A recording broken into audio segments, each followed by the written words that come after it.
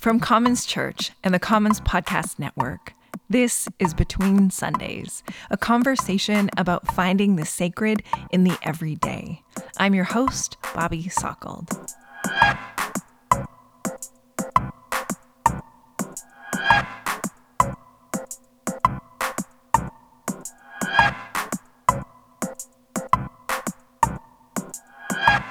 When I first started thinking about making this podcast, I knew right away that there was one person I really wanted to talk to. So it makes sense that we'll wrap up our first season, which we called The Creative Urge, with our guest, Elise Bouvier.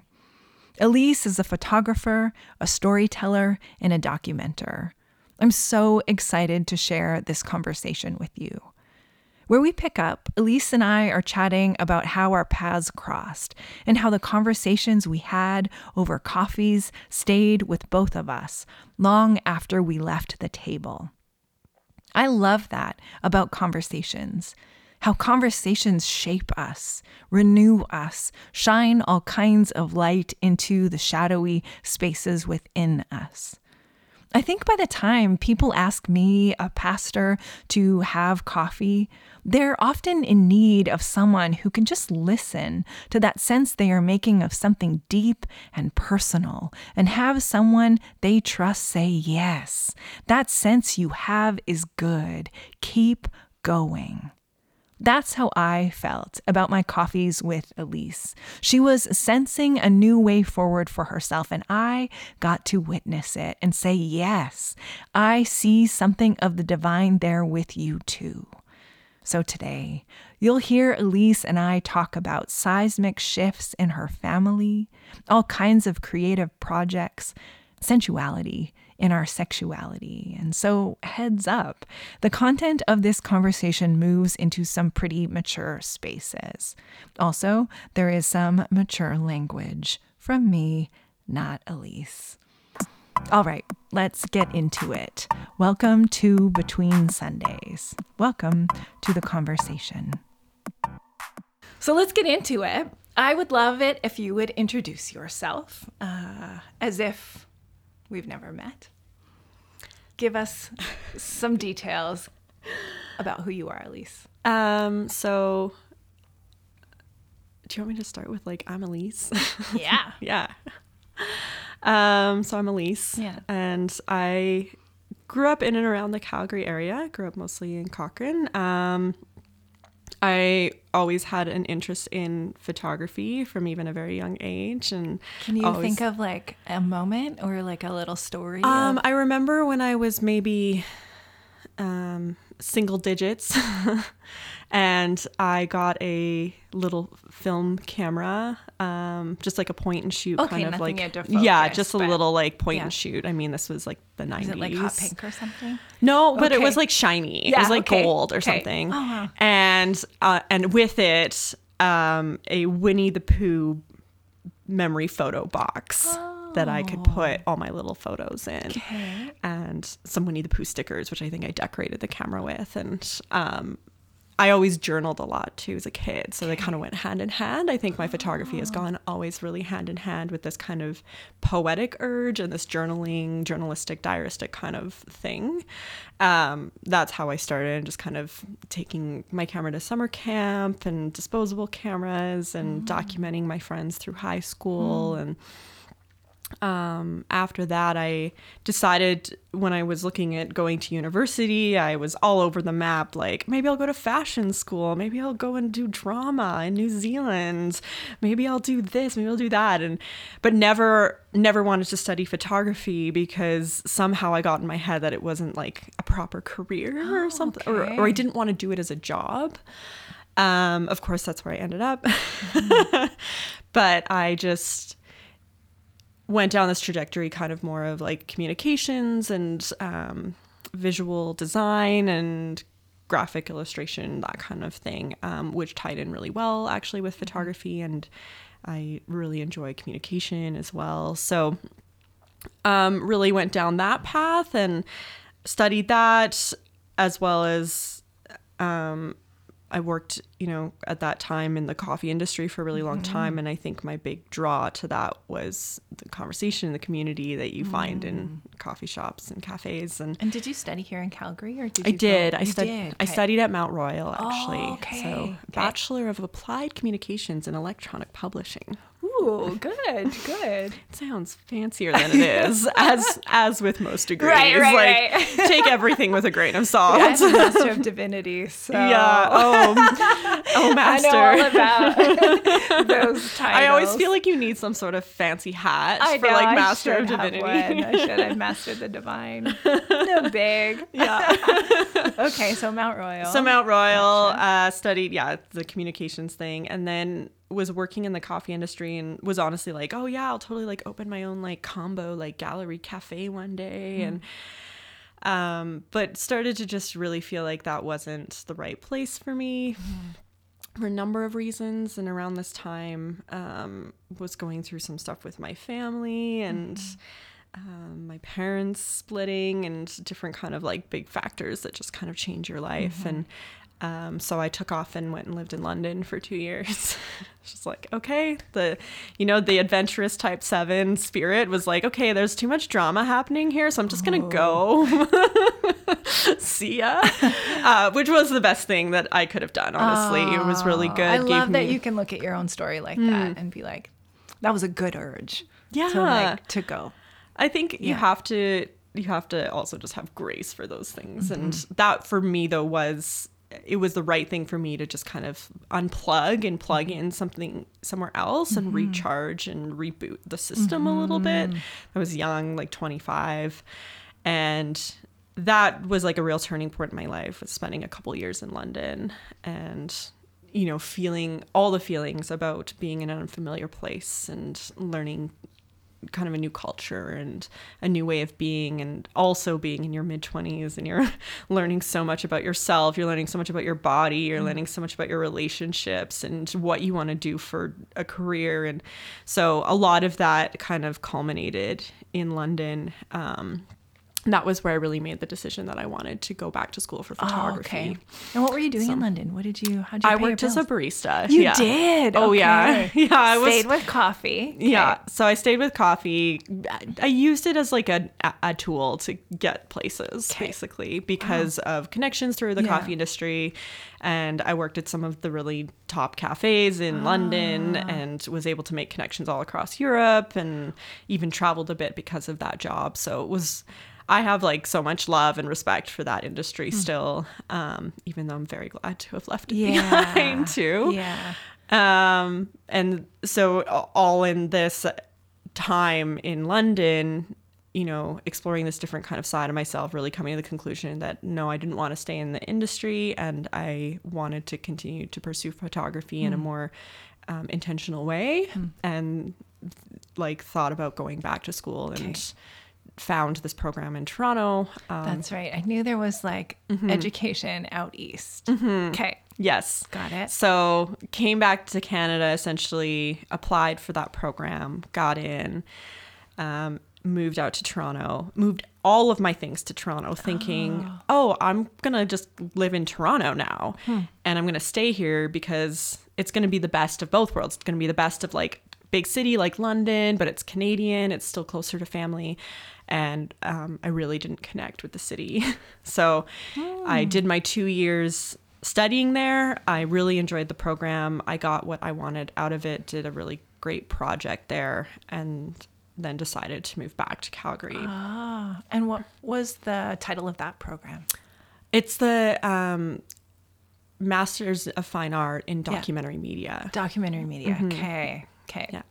So it's very much, there were filmmakers, there were podcasters, there was theater folk. It was really like from a bunch of very diverse backgrounds coming together to basically documentary, and that in terms of this program was telling stories, which is what I've always been interested in and always wanted to do. So I was pretty focused when I was there and really just driven by the project I wanted to do, which was to photograph Chinese Western restaurants in rural Alberta And I was really grateful for the program to help me develop that project and to actually dive into, the historical and cultural implications of Chinese diaspora in rural places in Alberta, and actually understand that a little bit more. And also understand my own identity in terms of my relationship to that.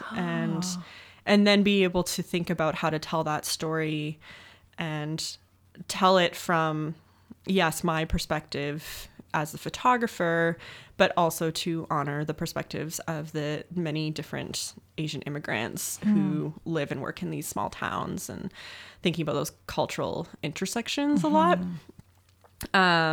So it was a really great project that's still kind of wrapping up now. Hoping to. How many years have you been working on it? Well, I mean, I started working on it and thinking about the project even before I went to do my master's, even before I moved to London. Okay.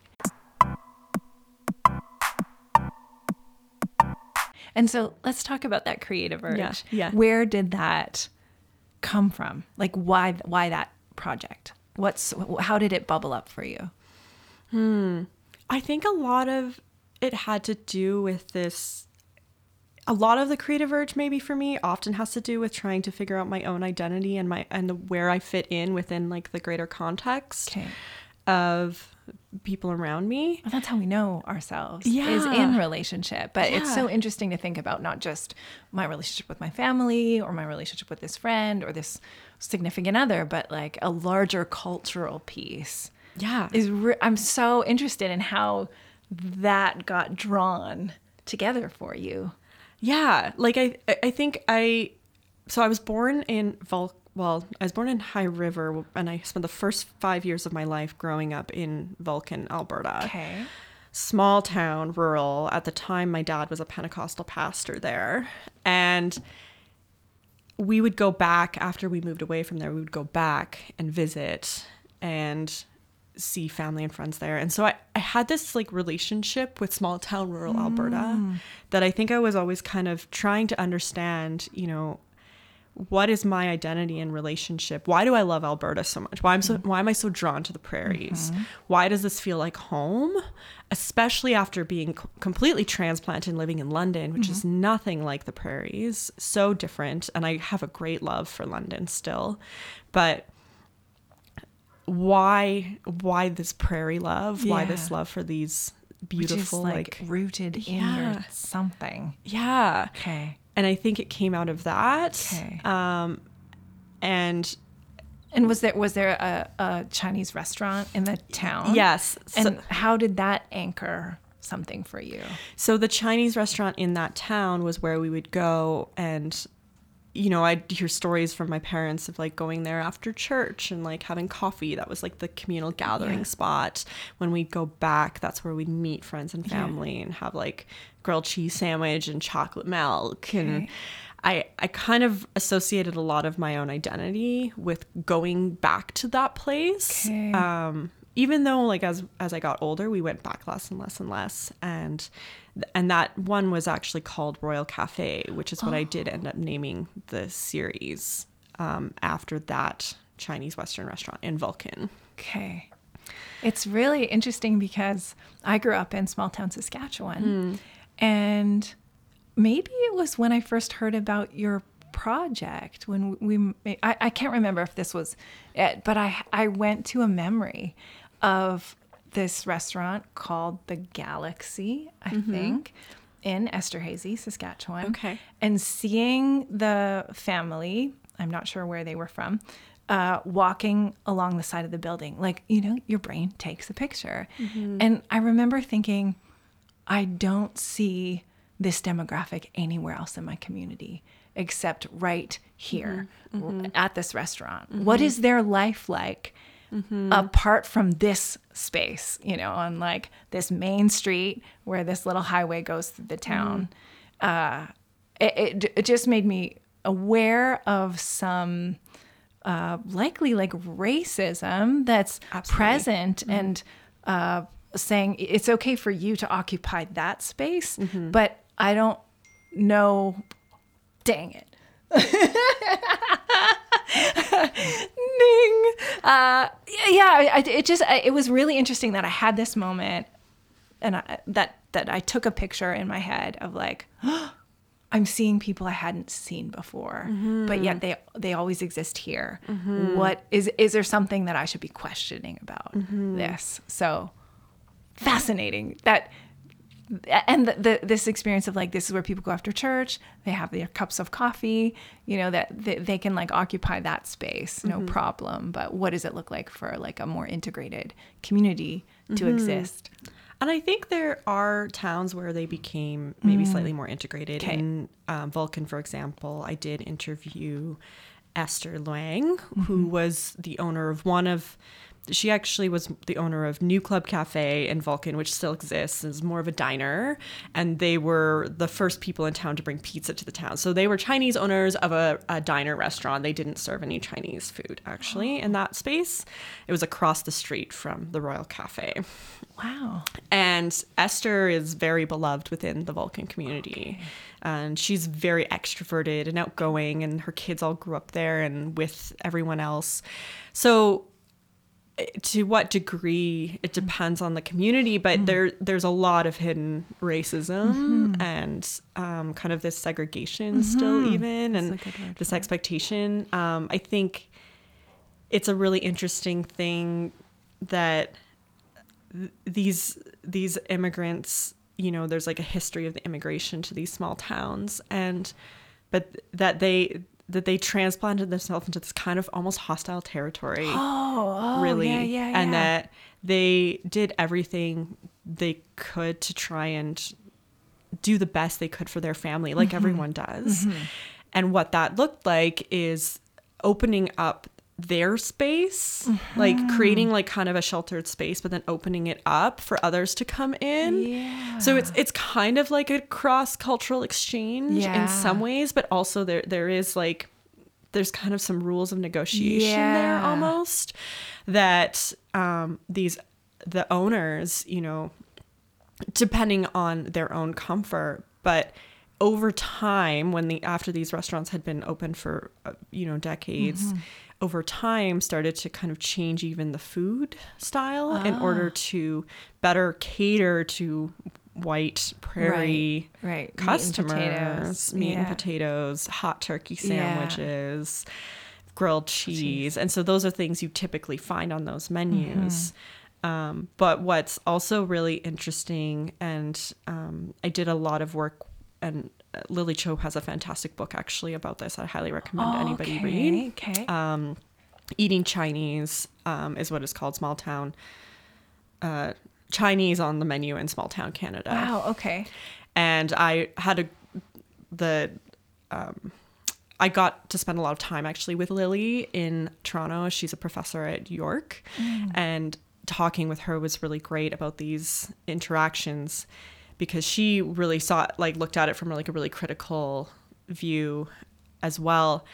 And one of the things she really talks about is that the Chinese restaurants and the Chinese owners actually defined what Canadian cuisine even was. Like, like Chinese Western or Chinese Canadian restaurant is usually kind of the tagline for a lot of these places. And the Chinese owners were saying, well, okay, what's Canadian food? Okay, hot turkey sandwiches, roast beef, hamburgers. So they defined actually a cuisine for Canada. Wow. That I don't think anybody else has defined ever. Right. Like everybody always talks about Canada doesn't have like a national cuisine. Well, we do. And actually the people who defined it were immigrants. Wow. And so I think there's really just something so interesting about those spaces. Yes. And how they kind of bring people together. One of the things I'm curious about, because what's also we're going to go down this and then I'm going to pull us back and then we're going to go through some other places. But I was thinking about and I have not taken these thoughts out of my head, but the relationship with more marginalized women. And I think I'm thinking of like white women in these places that served as the waitress staff. Because I can't quite see them clearly, but I can think of like maybe women who were on their own or like kind of had some like roughness to them, being like year after year, like they also were able to find like work home or almost bridge the space a little bit between communities. Did you explore any of the people who worked at these restaurants, and did you discover anything like that? Like, I didn't do a ton of interviews with the other workers. Yeah. Often there's definitely a very common trend of like white women working in the restaurants. A lot of the ones that I went to didn't have that anymore. I think it's less common now. Okay.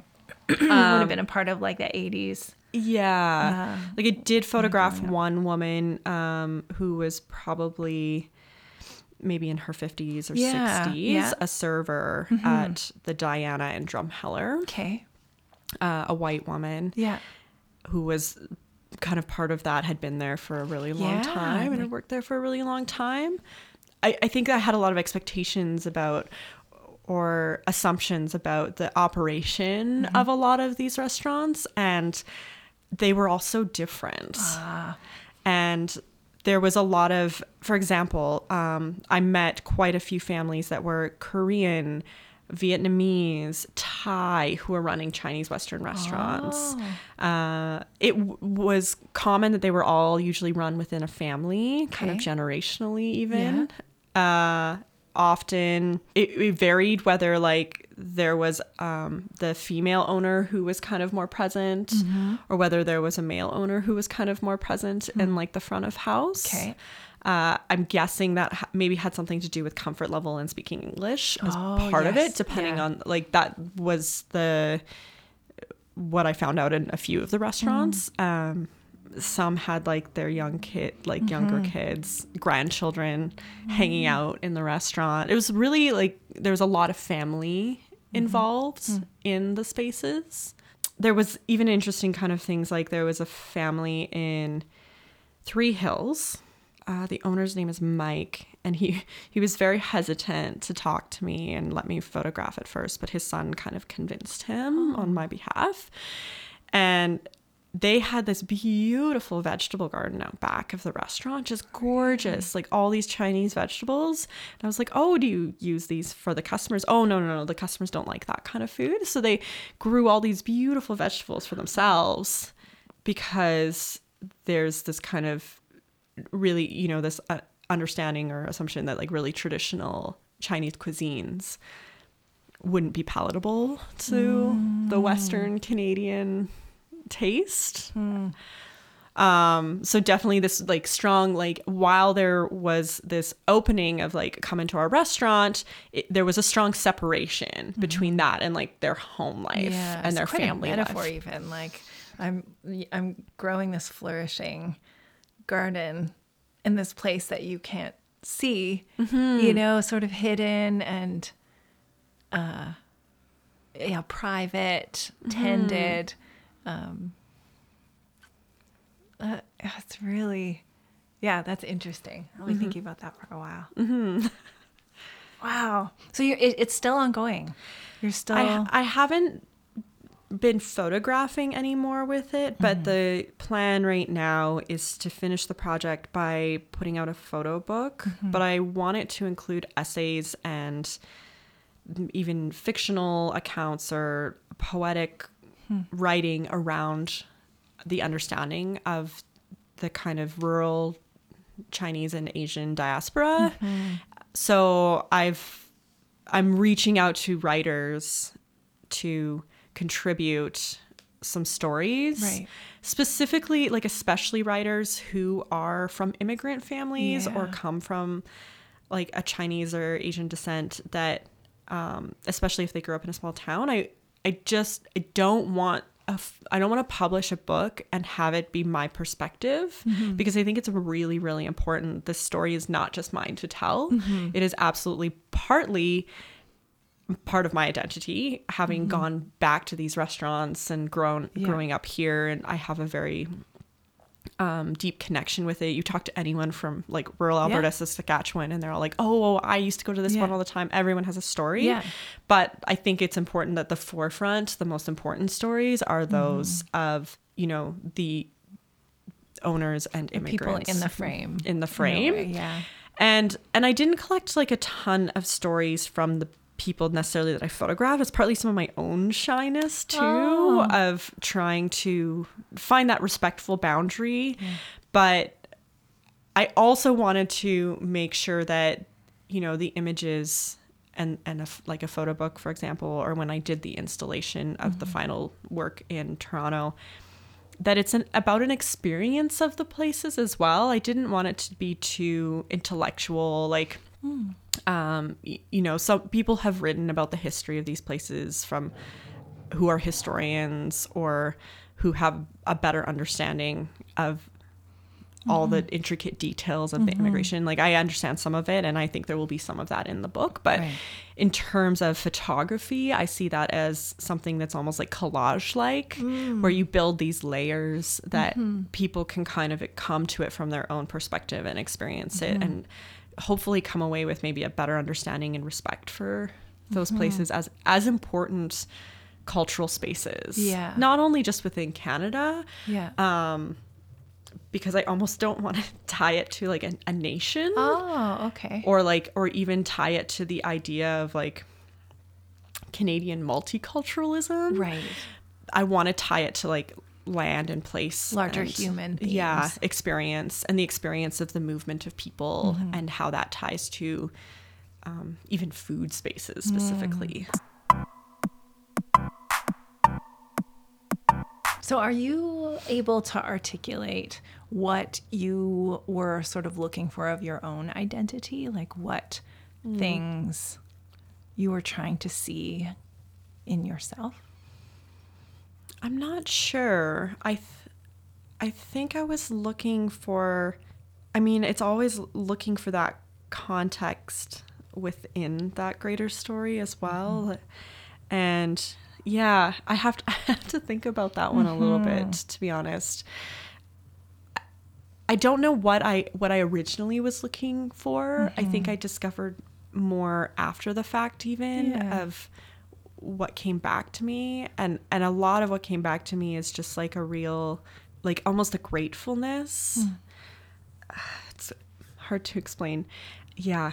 It's okay. Sorry. Yeah. Is there this might be a long shot. Is there a juxtaposition of being a pastor's kid, you know, at this age and what a church space thinks it's supposed to be in these small towns, and then juxtaposed with what it's like to gather in a restaurant? Do you see any? Well, I think a lot about the idea of breaking bread and what that means. Yeah. And for me, the ultimate spiritual sensory experience is over food.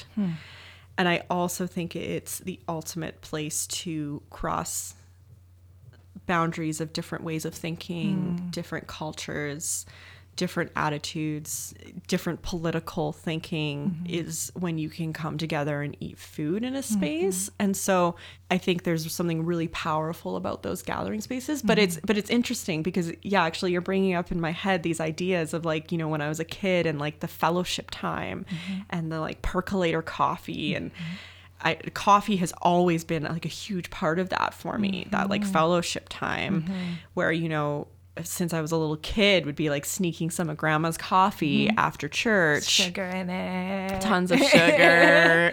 So much sugar. Just like pop up cube in your mouth, throw some in the coffee. Yeah, exactly. But these ideas of like, you know, I think of the church that I kind of grew up in when I was, when we first moved to Calgary and I was a little bit younger, and like gathering in like the foyer and conversations, and that was like where the real church happened. And the services were just, while I still actually like found something, even as like a teenager, found something very poetic in the services, but the real connection and community, you know, was happening outside of the hall. It was happening in between. And right. So, you know, It's those spaces where you sit and have a cup Right. of coffee and gather is, It's like liturgy as like dress rehearsal yeah, or something. You know, liturgy is like, okay, we participated in Eucharist today. Yeah. You know, and you come up and you think, well, what does this little grape and this little cracker have to do with anything? You know, but thinking about a more alive and sort of sacred sense of the meal, the table, that Yes. it's an equalizer. You know, we Yes. all sit in an equal place, and pass one another food and mention names and may I have some more mashed potatoes, and young and old, you know, sitting there, and It's a this sort very of trust. intimate space. It's intimate. Yeah. Yeah, it's vulnerable. Do I have something on my face? You know, Yeah. or do I have lettuce in my teeth? Yeah. And being willing to be seen yeah, by the people that you sit with. Yeah, you hope that some of those things are present in the liturgy and that it enlivens life, you know, after the service, in the foyer, around the coffee bar, in your neighborhoods, going to restaurants, you know, all of those things. Okay, let's back up a little bit. Thank you for talking about that. That's sparking all kinds of curiosities and intriguing things in my own mind. A little bit more about your growing up and growing up. I mean, I know just a little bit of that story, but why don't you fill us in a little bit about your relationship to church and family and what that was like for you? Yes. So I grew up in a really evangelical home, specifically Pentecostal, which is about as far into it you can get in some way. Okay. And I think I've always had a very like spiritual side to me, and so that fit very well in a lot of ways with my personality, even growing up as a child. And my dad was a Pentecostal pastor until I was about 6 or 7. Okay. And then he went back to school. He went back to university. We moved back to Calgary, and he became a school teacher. Okay. So he transitioned from kind of teaching in the church to teaching in a How old traditional was school. he then? Like what sort of stage of life was that I for asked him the other day, but I think he would have been, if I was like 6 or 7. Like he was probably young. Yeah, he was, I think, around 40. Okay. Okay. Yeah. That's significant. So To reimagine work shift like yeah, that. Okay. and to go back to school Yeah. when you have a family, Yeah. and to pay for that. And he worked like 2 jobs while he was going to school, and my mom was working full time. So it was a really interesting time in our family for sure to go through that period. Remember lots of going to the community center after school around that time, but never felt like we were my family's so wonderful, my parents are great, that it never felt like we were really lacking in any way in that time. But definitely just a transition for, and honestly, and we were going to church this whole time too, and I was really getting into it. I was very involved in like all the clubs and the youth groups and all through my teens. And we moved to Cochrane at one point when I was about 14, and we kind of hopped around a few different churches, but mostly stayed at the Alliance Church in Cochrane there, which had a really big youth group, so it makes sense. Got really involved in that.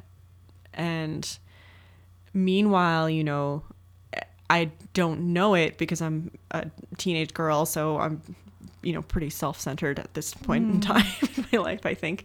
But I think my dad was going through a big transition and really questioning a lot of his own relationship to faith. And so when I was 18, my dad told me that he didn't believe in Jesus anymore. It's pretty earth-shattering for like a very spiritual kid who was really involved with church.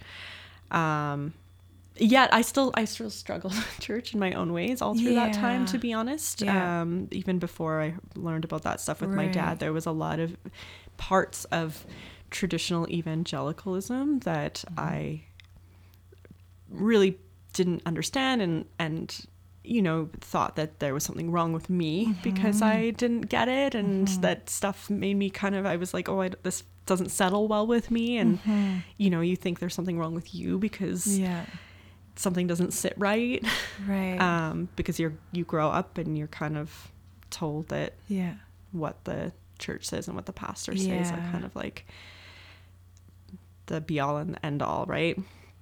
So yeah, it really changed my relationship with church a little bit when my dad told me that. I mean, we hadn't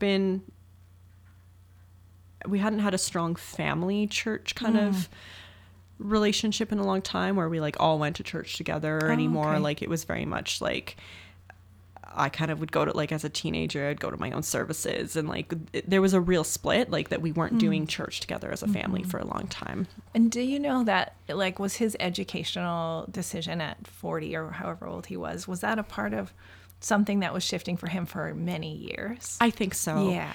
The church... He was sort of setting himself up for the change that he needed to live into. Yes. And at that, like, at the time that my dad was a pastor, like, he was pastoring in small towns and people were extremely judgmental. We made no money. We were living on... My parents used to tell me that they would have $5 left over each at the end of the month to spend on themselves. So there was just like... Sort of this like entitled, like, we kind of own you, but we're going to pay you shit. Yeah, exactly. Yeah. And a lot of judgment from churches that my folks were pastoring in. You know, I think they weren't feeling appreciated. So restricting. You know, I remember my dad once telling me that like all the church members would just be like, couldn't believe that we went to public school. Like that was like, they were like, so like, why wouldn't you send your kids to Christian school? And just a lot of, and I think my dad took on a lot of that, and he's very much like, so in the Enneagram, he's a type 1. Oh, okay. So he very much took on a lot, I think, of like the like quote unquote religiousness of the church. And he took it to heart. He was like, well, okay, this is what I'm supposed to do, so I'm going to do this. Yeah, I'm going to do it really well. And I'm going to do it really well. So, you know, like I grew up without Santa Claus and wasn't allowed to watch a lot of traditional TV, and just a lot of little things that were just not part of, like, that were part of most people's childhoods. And like, I never did Halloween at all, because my dad thought like he was doing the right thing. He was like, well, this is bad and this is good, and I'm going to do the good thing and follow these things. And then he just felt really that I think there was a lot of hypocrisy in the church community, because, you know, people would place a lot of judgment on him and hold him to like some sort of higher standard. And he held himself also to a very high standard, of course. But then they would go off and do like be drinking on the weekend with their friends or whatever it was. And it was obviously nothing even that wild. But to my dad, it felt just like such a betrayal, because he was trying so hard to like follow these rules that you're supposed to follow when you're a pastor and you're supposed to follow when you're a Christian. And it really burdened him, and it wasn't freeing for him. Like, living as a Christian for my dad was not a free experience. Right, yes. So, you know, I think this is like all stuff I've thought about and looked back on at the time when I was 18, and my dad was like, oh, I don't believe in Jesus, I'm not a Christian. You're like, he's gonna go to hell. Yeah. He's like, it's on me now. I have to save my dad. I have to save my dad. What's happening? Would you say that was traumatic? Like, would you use a word like that? Or I don't think I would. Okay. And I think that's just because I just wouldn't let it be. Okay. What do you mean by that? So whenever I've had really like tough things that happen in my life, like that is like a turning point for sure. Or, you know, when my parents told me they were splitting up as well, which was a couple years later, I think, kind of result of some of that. I just don't want to like deal with it and like deal with that negativity or deal with it. And I just kind of like, okay, this is the new reality, like moving on. And maybe like there is something that I'm still dealing with there that is related to maybe some sort of trauma, but I wouldn't label it that way because to me it was just kind of like, wow, this is a big deal. And I'm going to be sad about it, but then I'm going to move on. Okay. And it definitely shifted some of things in my life, but I don't feel like reciprocal like trauma from Didn't that sort of specifically. derail you, like you were on a road. That's the way you were. Yeah, I think I'm really stubborn too. Okay. So that kind of leads into the fact that after my dad told me that, I was like, well, I'm not going to be like my dad. I'm not going to lose my faith. I'm not going to lose Christianity. I'm going to be like, I'm going to follow this. And so it really made me like stick in quite a lot in the coming years and like all through my 20s, even to a place where I think beyond where I even felt like it spoke to me anymore. It made me almost more like, maybe that was like the trauma of it, was it made me really like stick in and be like, and it changed my relationship to my faith in that sense, where it was like, well, because I think I already had some of my own doubts at that time, and I'm very similar to my dad, so I was like, well, I can't be like that. I can't lose this. Yeah. The ways we define ourselves, especially with our parental relationships. Yeah. I will not be like that. But then we end up restricting our own choices. Yes. Or our choices get restricted. Yes, absolutely. Yeah. So you carried on. So I carried on. Your parents split. You went away for a couple years. Yeah. Came back. Yeah. And kept at sort of this like traditional faith trajectory. I think it started to change a little bit for me when I was living in London. Okay. And I got involved with a great church there, and I got a lot of support from people there, and that was like a really important community that I was a part of.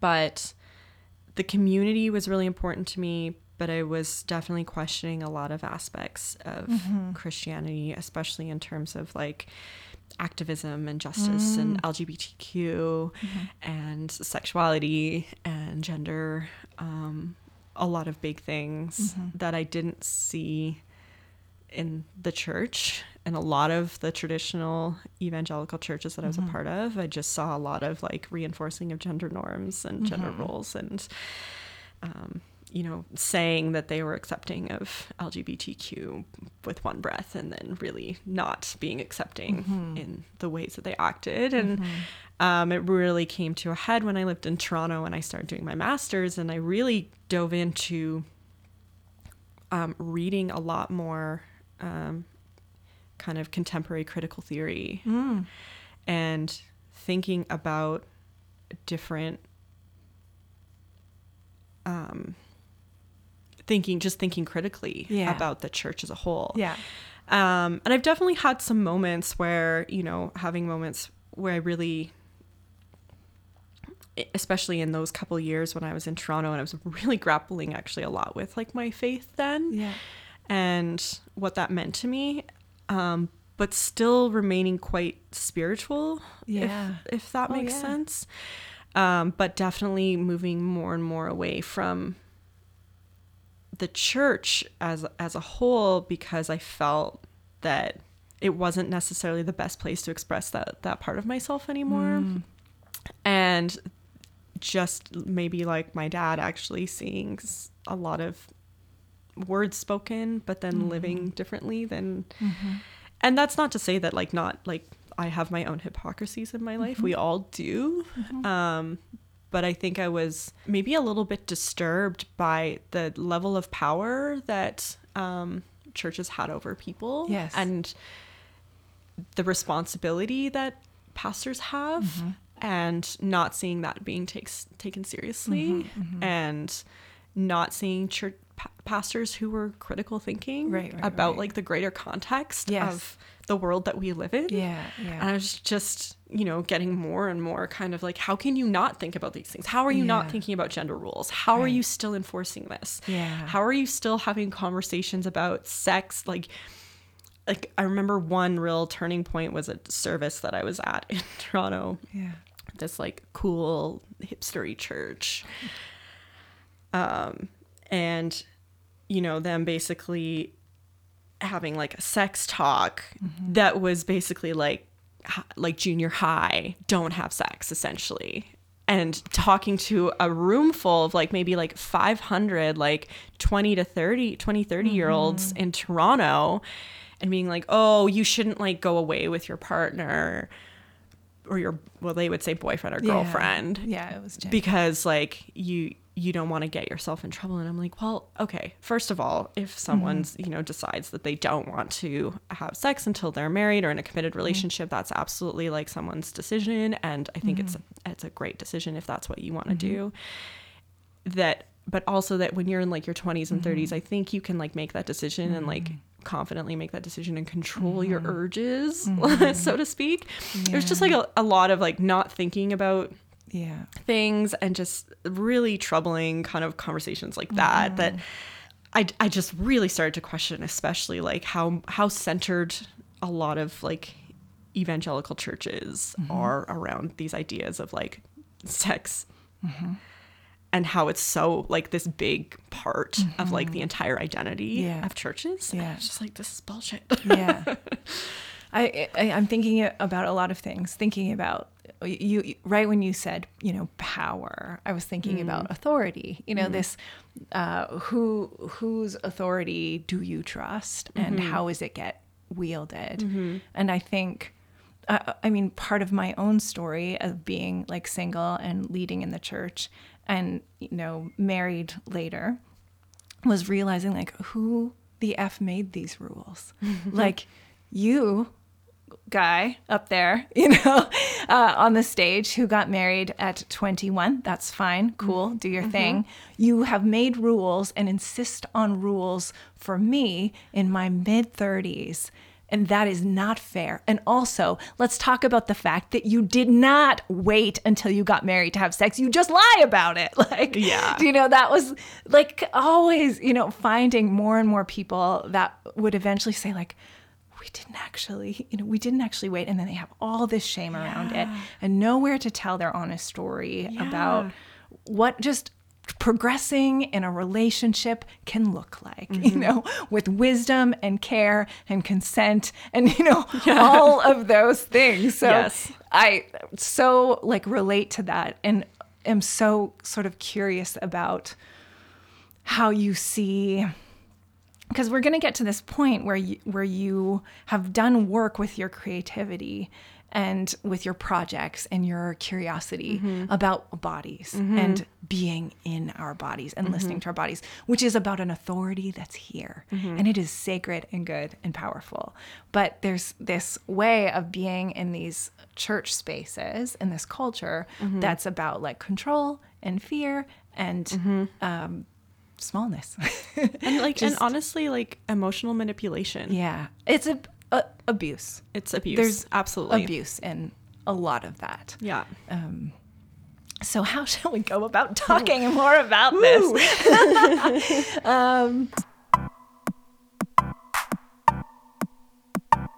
You are remembering this moment where you're sitting in this very cool church and you're being spoken to as if you're in junior high, and you are not at all in junior high. You're an adult desiring to make good decisions for yourself and for relationships that you would like or are exploring. Like what? And you're hearing this and you're rejecting it. There's some sort of hand inside of you going up and saying like, no, I'm saying no to that.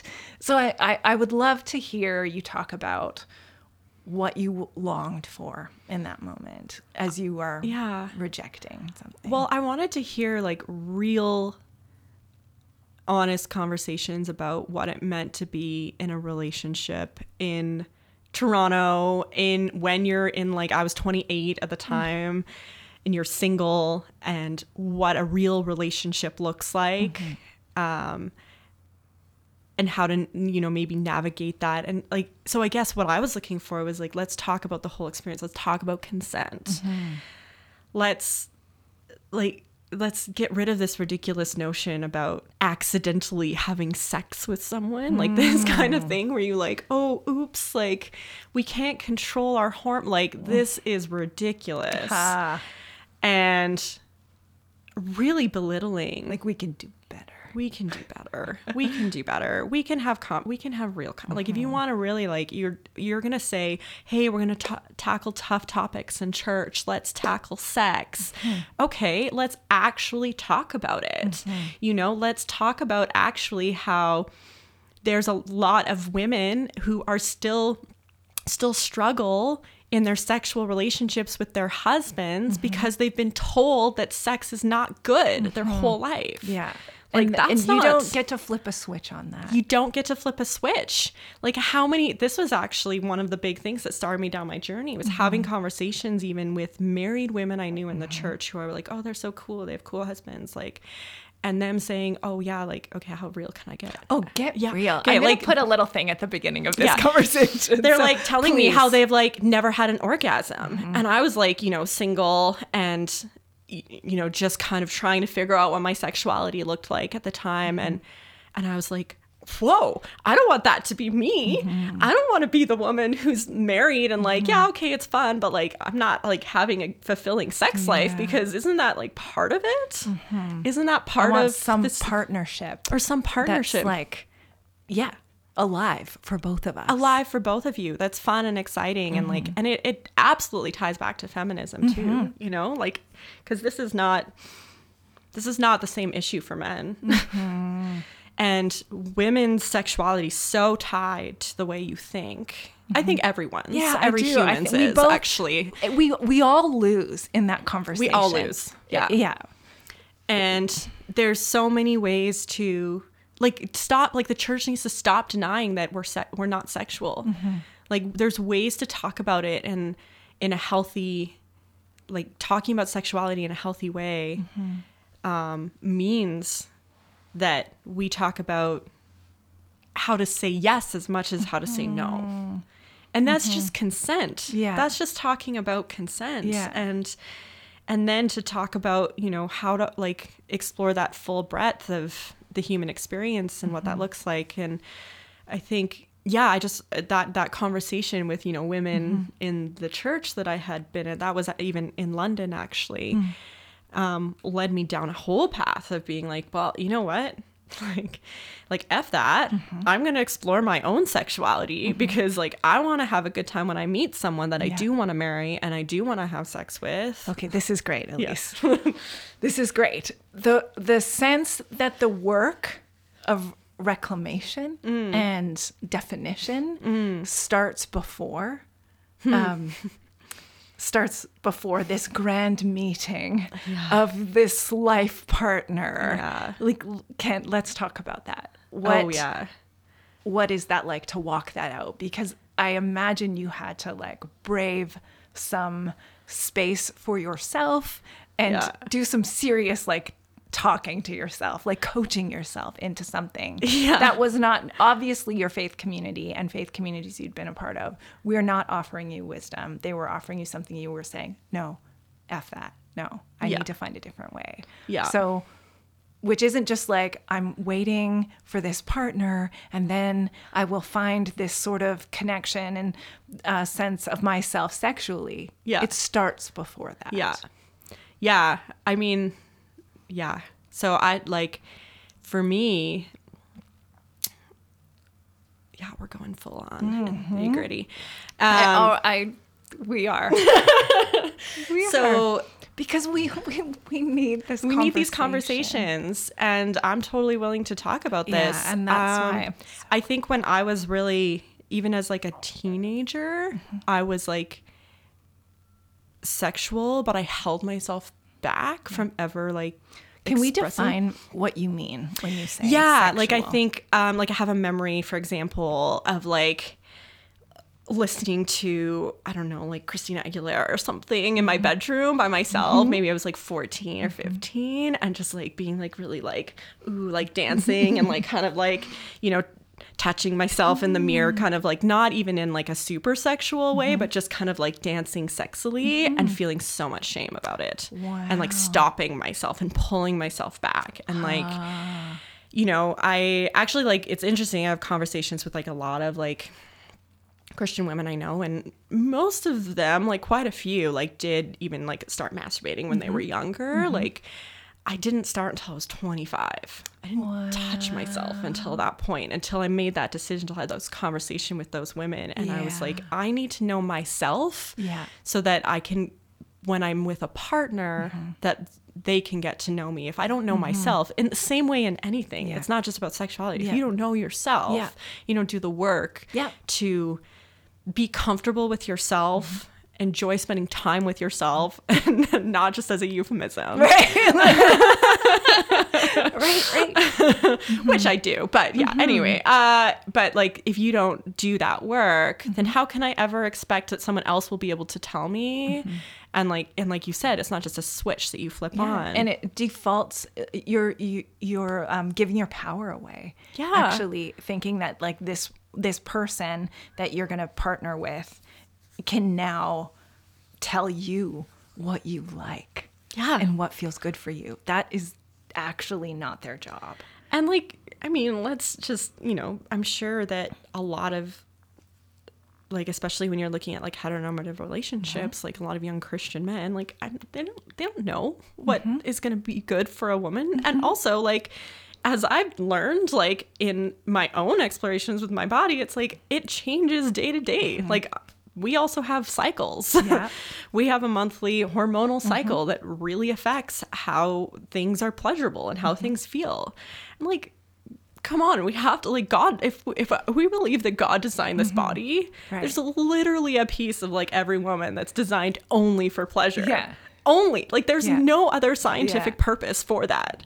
So can we talk about how like men have told women for so long that like they shouldn't enjoy sex? Like this is such a feminist issue.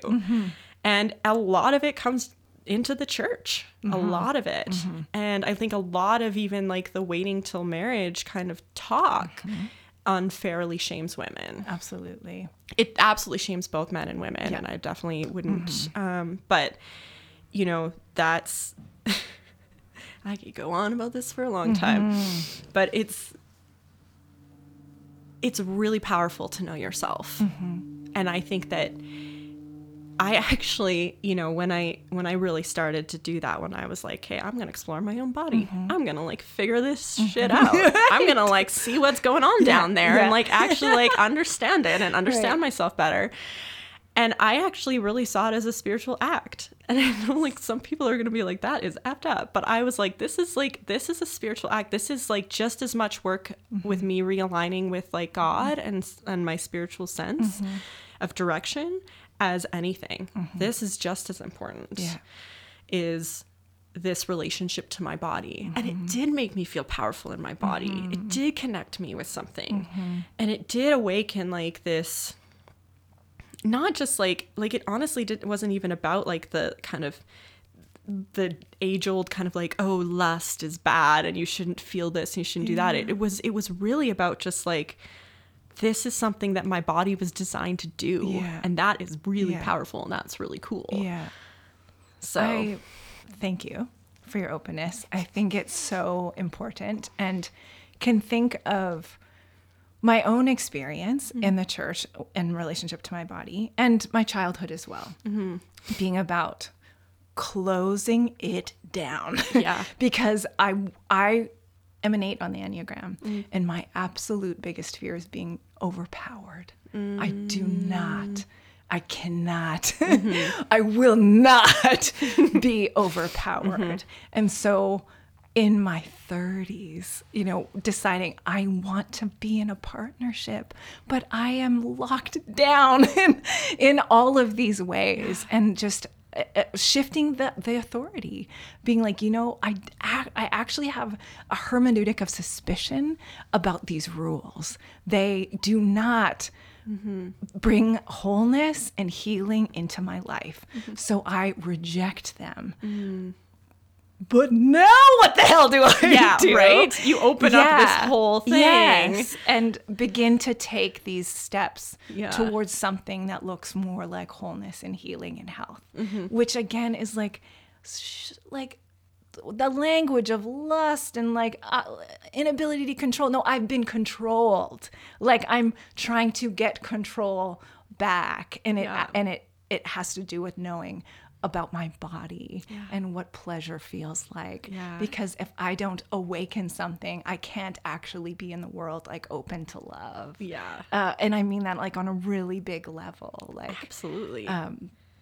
so having this conversation in an open and like trusting way is so important. And I can think back on a relationship. I remember hearing this couple in the church, and she just said, I just lay there and he does, and then it's over. And I remember being like, oh hell no. Like, that is not, I want more for you. I want more for us than that.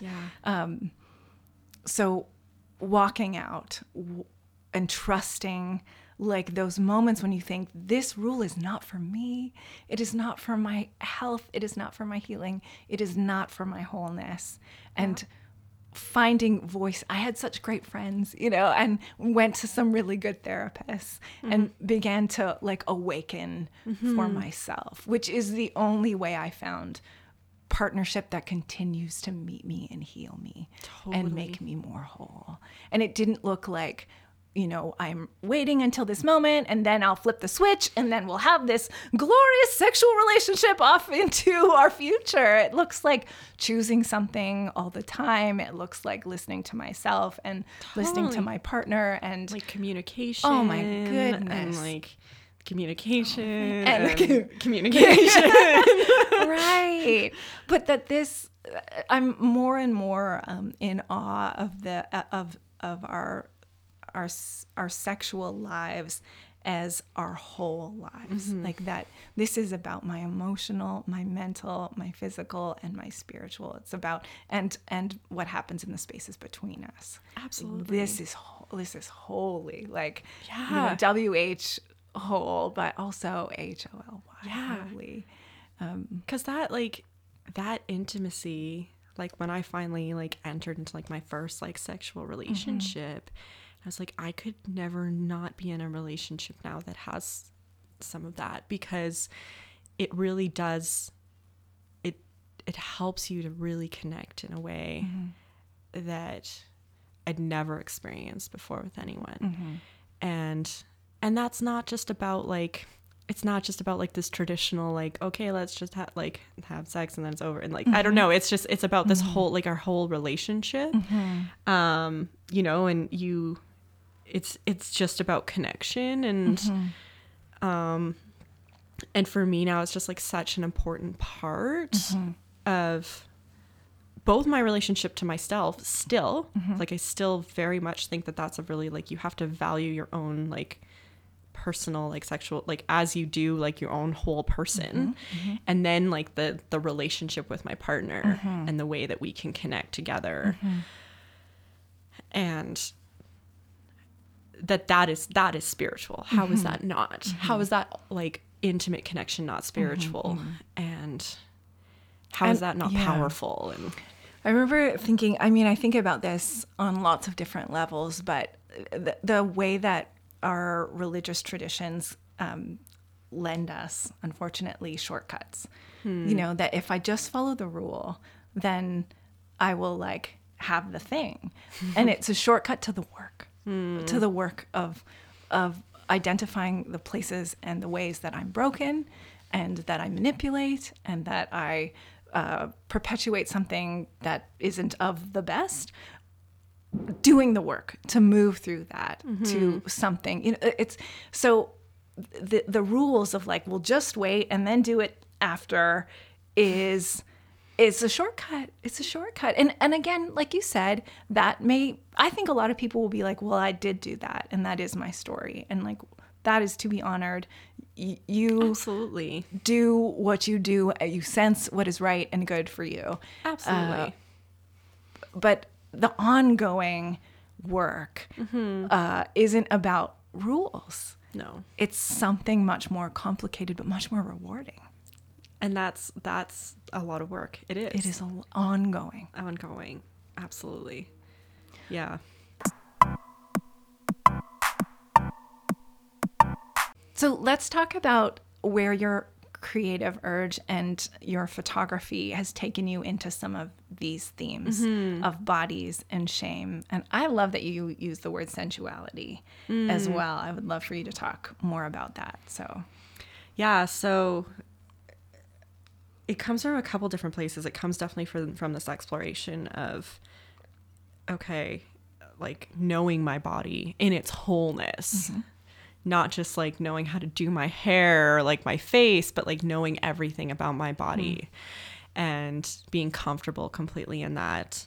And that's completely ongoing. Because our bodies are changing. Oh my God. You just bought new jeans. I just bought new jeans. To honor some changes. Yeah, to honor the fact that I'm no longer 22. Right. And I have to buy bigger pants now. Okay, cool. Still coming to terms with that a little bit. But it's constantly, it's an ongoing kind of like negotiation and like, I was almost gonna use this word project, but like, I like that. but like this like thing that you work on with yourself and your own body.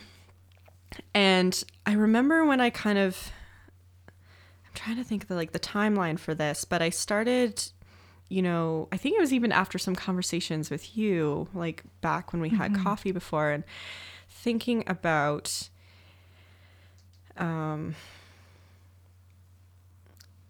body and like presence and like being completely comfortable in my own skin. And I was still really at this time, on this journey of discovering my own sexuality, my own sensuality. And I'll get to the sensuality piece. And I decided that I wanted to be more comfortable being naked, both kind of like sexually, like just like, hey, what's up? It's me. But also just as like, this is a body and it functions for me and it gets me places, and I want to honor this body that does so much for me and is so powerful. And so I decided to do a photo series where I did one nude photo a day. Okay. Of yourself. Of myself. Yeah. And I did it for about almost, I think, 30 days. Wow. Yeah. Okay. And so some days were better than others. Some days the photos were better than others. Some days I felt better about my body than other days. But it did really like help me to kind of be like, okay, well, like, how do I even pose a naked body? How do I look at myself? And it's a really funny thing because obviously like the female form is just in like contemporary art and photography. It's like the male gaze traditionally. So it was also a little bit about taking back that power and being like, this is about my gaze on me. Like, this is about as selfish of a project as I could possibly think of. But to really connect with like a gift to yourself. Yeah, exactly. Like it was about myself and connecting with myself. It was as much about the process as it was about like the actual images. So I've shared the images with a few people, but I haven't figured out the place to put them yet and like whether they'll be fully public at some point. Of course, when I told my mother that they might be, she was horrified. But Oh, Mom. Oh. She's doing what moms do. She's doing what moms do. She's looking out for me. But so I started this project and I started to take nude photos of myself, and it was a really great experience to look at my body in a new way. Can you talk about maybe like one or, an image that really, and what was it about it? Oh man, I remember I did this one image and I just like was like feeling like super sexy. And I just like had this like light coming through the blinds, and I just like leaned against the wall, and I kind of just like I fully embraced the sexiness of it. And I was just like, yes, I'm just gonna like fully like, okay, like this photo's not really for a lot of people, and I'm just gonna fully go for it and just be as like sexy as I want to be in this moment, exposed, completely nude. And you know, just feeling like, and then looking at the photo after and being like, wow, like this is cool, like this is such a different part of myself that I think I've suppressed for so long, just like did not allow myself to feel or see. And allowing myself to be as free and sexy and you know, allowing myself even to just like, I think through this process, admit that I wanted to be sexy and I wanted to like have sex, and I want like even just admitting to myself those things is like a long process to get to the point where, you know, even though I was going through this whole process, I still was like, oh yeah, but I'll probably like wait till I'm married. And like, I still had these ideas in my head, and that, you know, I get that. Yeah. That like, this is my intention. And then you get closer to something and you think, I'm reevaluating. Okay, I'm changing my mind. Yeah, I'm changing my mind. And to also give yourself like the like grace to do that. Yeah. And also, if you want to wait, and that's the intention of what you want, to go for that confidently too, and that's okay. But when you're going forward with that, even with the idea that you might want to wait till a certain point, that you still remember that you are a sexual person, even in that in-between waiting period, even in the waiting, you know? And that's what gets missed. So you can move from one room into the next. Yeah. That it's not like, oh shit, now I have to like climb a mountain range to like awaken something in myself. Yeah. Keep going. Yeah. So at some point in this time too, I discovered this really beautiful podcast.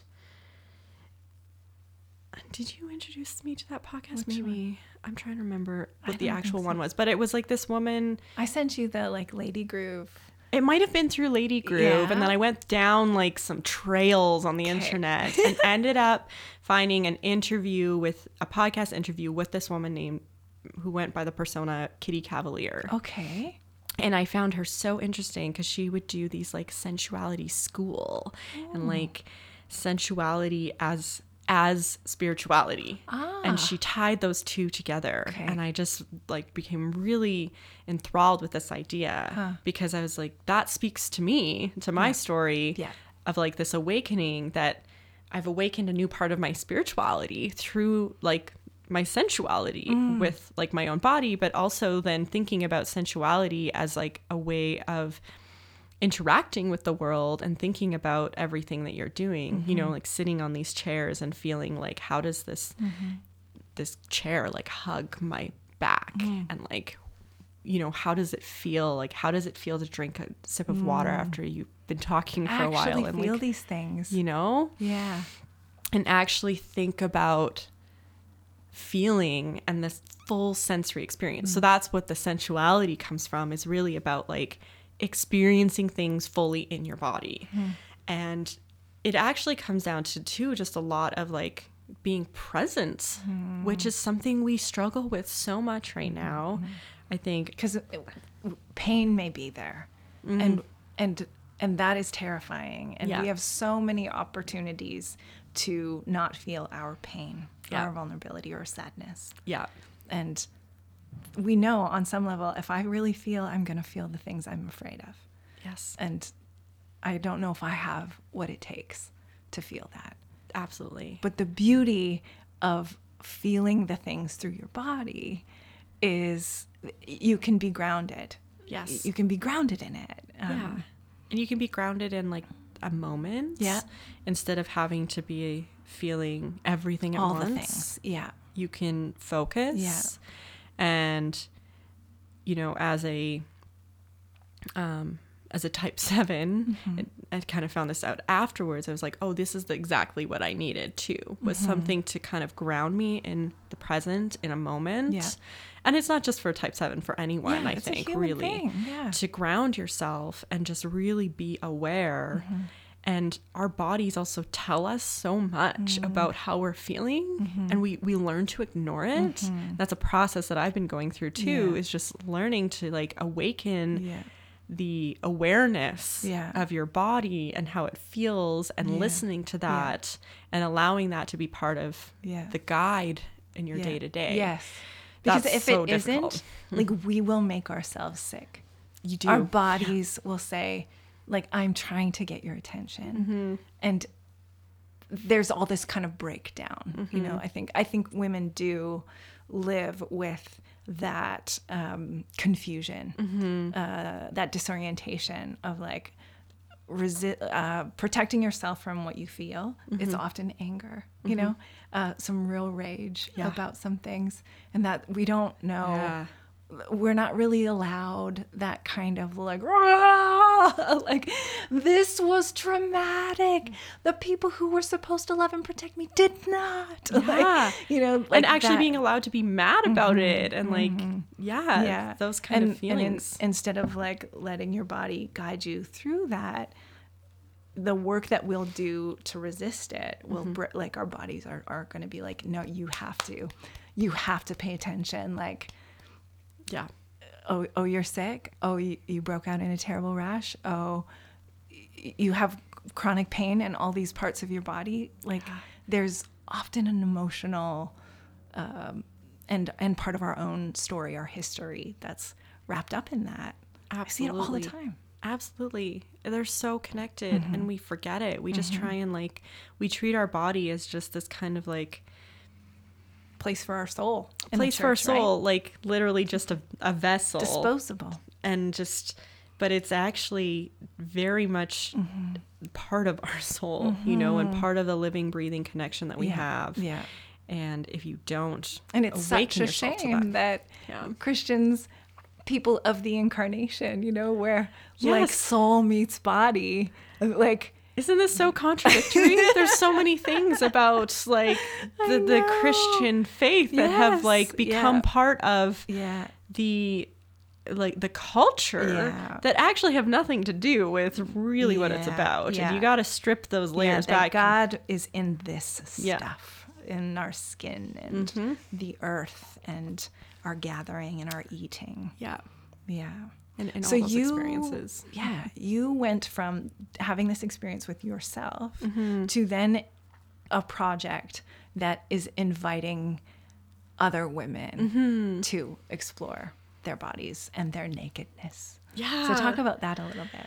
So I did this project, and I kind of put the invitation out to a bunch of women, and some of them a few of them got back to me and said they were willing to do this project where I would do a photo session with them for free.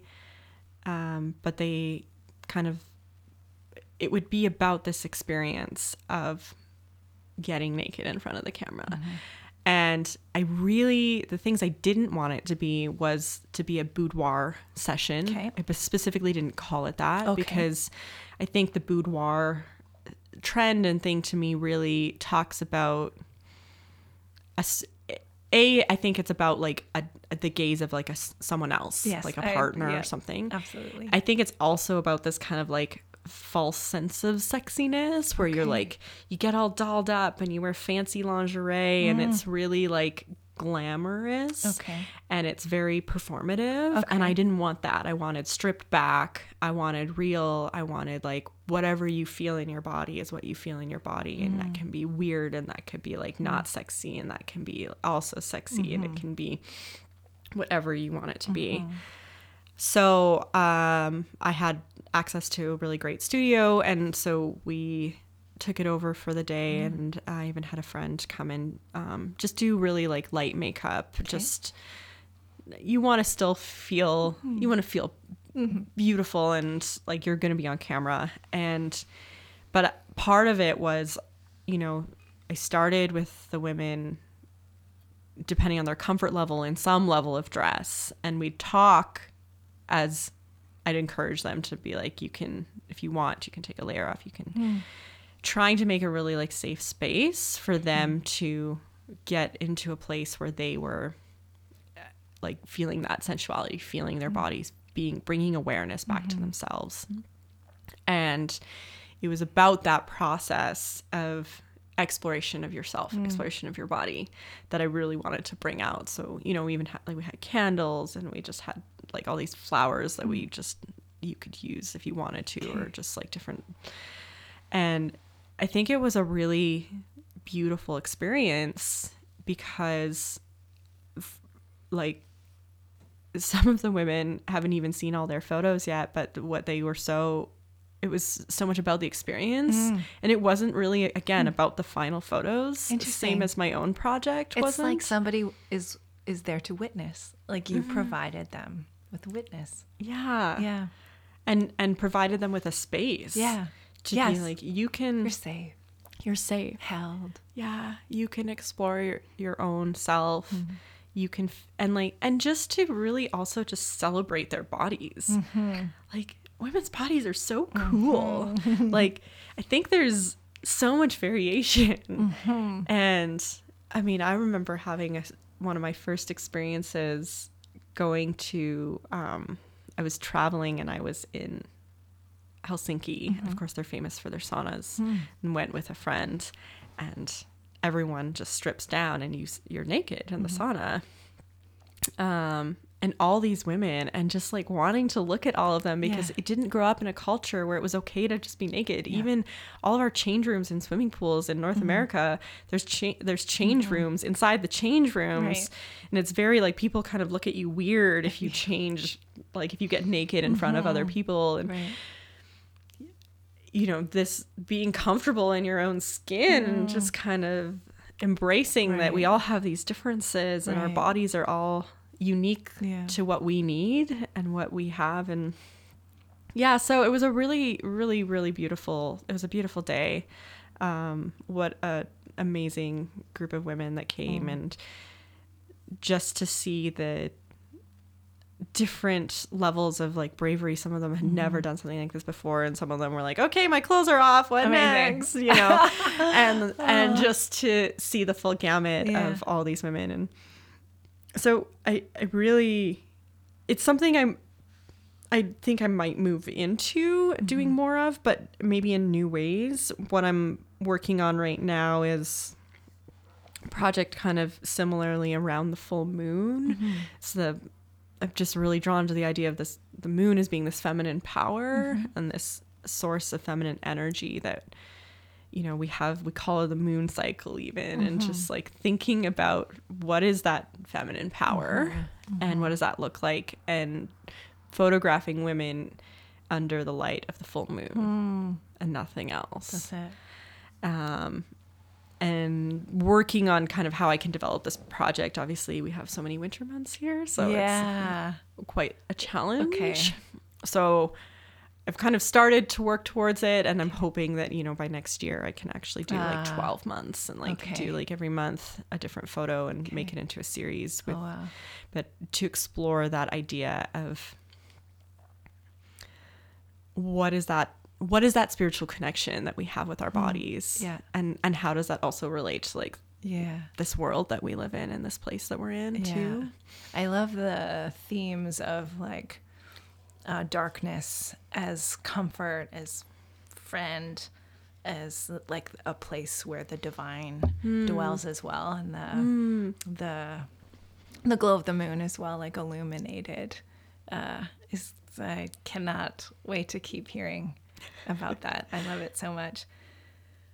I'm aware that we're like at time, and I have still so many things I wanted to ask you. So I feel like this is like part one of another. I think a lot of people are going to be like, well, here's a conversation I needed for the last 20 years, you know? And maybe some people are like well on their way, and this is just an affirmation of like, you are on your way. That is good. Keep going. Keep going, right? Where can people see your stuff? I mean, The best place is probably, I do have a website portfolio. Okay. Not a ton of this kind of work is up on there right now. There is some work on my Instagram, Okay. which is just at Elise Bouvier. Okay. So it's kind of a good place to start. And I'm kind of in really just like a brainstorming period right now. Okay. So I think a lot of these ideas are brewing and more of this is going to come out in the future. Okay.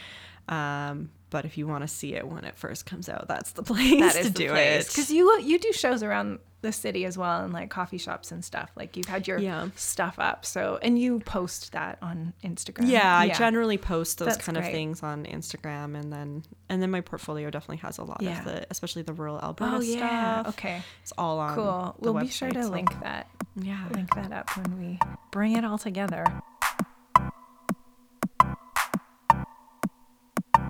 My name is John, and I help Bobby make the episodes for Between Sundays.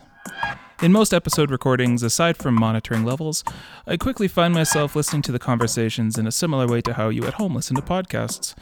And this was an episode that the need for me to simply listen was underlined greatly.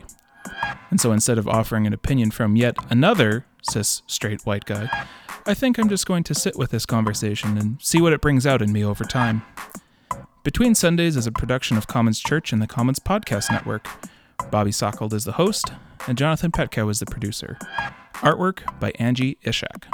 Special thanks to Elise Bouvier for coming to hang out with us. You can follow us on Instagram at BTW Sundays. See you next season.